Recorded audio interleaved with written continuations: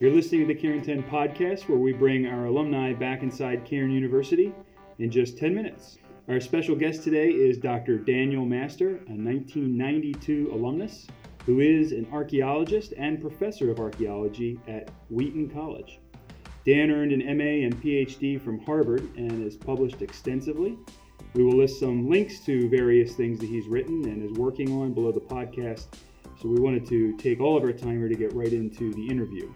He spoke in chapel this morning, was a speaker today through the Center for University Studies, and has been interacting with various people from the university throughout the day, and he joins us now. Dan, thanks for being here. It's a pleasure to be here. You were a biblical studies major here at Cairn when you were a student, so how did you become involved with archaeology? When I was a junior as an undergraduate, I had the opportunity to go over and spend a semester in Israel learning geography and history. I enjoyed the experience immensely, and one of the things that it allowed me to do was to understand how the history, culture, geography of the land make a difference in reading biblical texts. I really wanted to follow up on this, and I had the opportunity in Israel to visit a number of archaeological sites. So I decided the following summer to go volunteer on an excavation just as a student to get a sense for what archaeology was like and just to get my feet wet to understand what it was like to find things in the ancient world. So I headed off to Ashkelon in the summer of 1992. I didn't know what to expect, but what I found was a really interesting community of people who were committed to learning more about the ancient world through discovering ancient artifacts. I thought the work was very interesting. I enjoyed being outside. I enjoyed finding new things. And so I was hooked really from that first summer. And I realized that while I had been planning to go off and do a degree in history, which I did at Miami University, that all the time my focus was turning more and more toward archaeology as the more interesting way that I wanted to understand the ancient world. And so that finally led me on to continue to study archaeology and ultimately to teach it. I've really been able to follow this passion for now 25 years, and it's really been a real joy. And was there, when you were first exposed to archaeological digs and that sort of thing, was there kind of a moment, was there some sort of an epiphany where something happened maybe where it really grabbed you, or was it more of a general kind of unveiling over time and something your interest grew in? Well, when you're on an excavation, you're working really long hours, you're working really hard in the hot sun for 6 or 7 weeks. And so over that time, you start to develop close relationships, you start to get a sense for what you're good at and what you're not good at, you start to understand what it's like to be part of a team. And so over those first 6 or 7 weeks, all of those things happened to me, and I saw the way in which my interests really fit with the kinds of things that were going on in an archaeological excavation. I liked being outside, I liked working hard, I liked learning new things about the past. I like touching the past and seeing sort of it in material form. And so all those things made me think that archaeology would be the kind of thing that I'd like to pursue. But such an interest doesn't always result in a long-term career. So I wasn't sure if that's what I would be able to do. And we'll say 25 years later, I'm still doing it. We'll see what the future holds. Well, that's really interesting. So how did that happen, that you had the interest, and how does that lead one, in this case you, into a career? How did that actually come together? Well, as I said, that first year that I was there, I realized that I enjoyed it tremendously, and I guess I did a good enough job that they wanted to have me back, and so they allowed me to sort of join their professional staff track. Mm-hmm. And excavations are often like that. You go as a student the first year, and then if it's something that you want to do and they think that you're good at doing, they'll invite you back for another year, perhaps to continue as a student, or maybe after the third or fourth year to join the professional staff. And so at that point, you start to learn new things. You start to learn how to work with the recording system. You start to learn how to develop a team of your own students and work together in order to accomplish goals. And I thought that was very interesting as well. I thought that the excavation was a wonderful way to meet people, a wonderful way to be a teacher.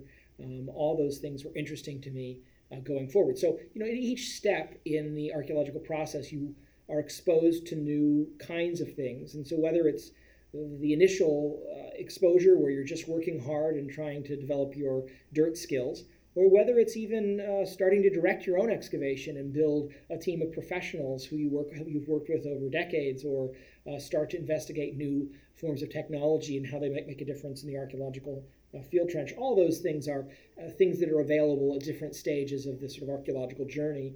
And at each stage that I have encountered something new, I found it to be stimulating and interesting and something I wanted to continue with. You've taught a lot of students by this point in your career, and I imagine they might come to you to a class on archaeology with maybe some of them have preconceived ideas about it that are not necessarily accurate. Is that the case? And in other words, what can a student who has an interest in archaeology really expect to encounter in that field of study? Well, if there would be a misconception that I face most often, it would be people who think that archaeology is going to be a good way to evaluate the historicity of events in the Bible. And while it is sometimes that as an archaeologist you find a particular event, it's quite rare. For the most part, archaeology doesn't really address specific events that take place in the Bible. They don't leave a material residue that even someone could evaluate using archaeology. Really what we find is that, particularly when you're looking at biblical archaeology, much more commonly, archaeology helps you to see long-term patterns in society, patterns in culture, patterns in subsistence, and that by understanding those patterns, you understand sort of the underlying cultural ideals of the people who wrote biblical texts. And that can be a really enlightening experience as you're trying to read ancient texts well. Can you talk a little bit about some of the specific projects that you've been involved with?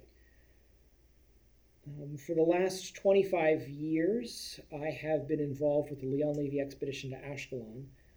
This is a major long-term excavation that started in 1985, so before I arrived. That has been a long-term investigation to a site that was occupied for thousands of years, so we've been able to talk about everything from the end of the Stone Age right on through the Crusades.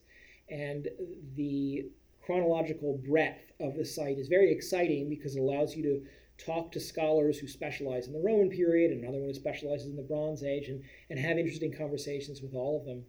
The site's also been exciting because it has such a breadth of trade connections. And so we find things from as far away as Spain, as far away as China on the site, and it really helps us to understand how the ancient world worked and how these networks worked through time. So that's been really exciting. I've had the opportunity to do a number of other projects. I was able to participate in the late 90s in an excavation which uncovered Phoenician shipwrecks in the Mediterranean. And that was an exciting short-term project, but one that I think had some significance. And now I'm starting a new project. I'm starting a project that is a long-term excavation of a site that's never been touched before. It's the site of Tel Shimron, and it's located on the Nazareth Ridge in Galilee, right next to Nazareth, and right overlooking the Jezreel Valley. It's an ideal location, and it's a site that we know was occupied from, again, the end of the Stone Age right on through modernity. And so we will be able to look at these long-term trends again and understand how the hills of Galilee connected to the valley, the Jezreel Valley, how the coast of Akko connected to the Jordan Valley. It's really at the intersection of a lot of trends that we're interested in understanding. Why do you feel archaeology is important for a biblically minded Christian to study? Well, I think a biblically minded Christian wants to understand the Bible. That would sort of be part of the definition, I would guess. And in order to understand the Bible as it was written, you have to understand the culture in which it was written. Really have to understand the language in which it was written, but of course we were able to cheat on that one because we have such good translators that have given us English translations. And so we sometimes imagine that that's all the work that needs to be done. And we forget the fact that these people lived in a very different culture with very different ideas and a very different geography.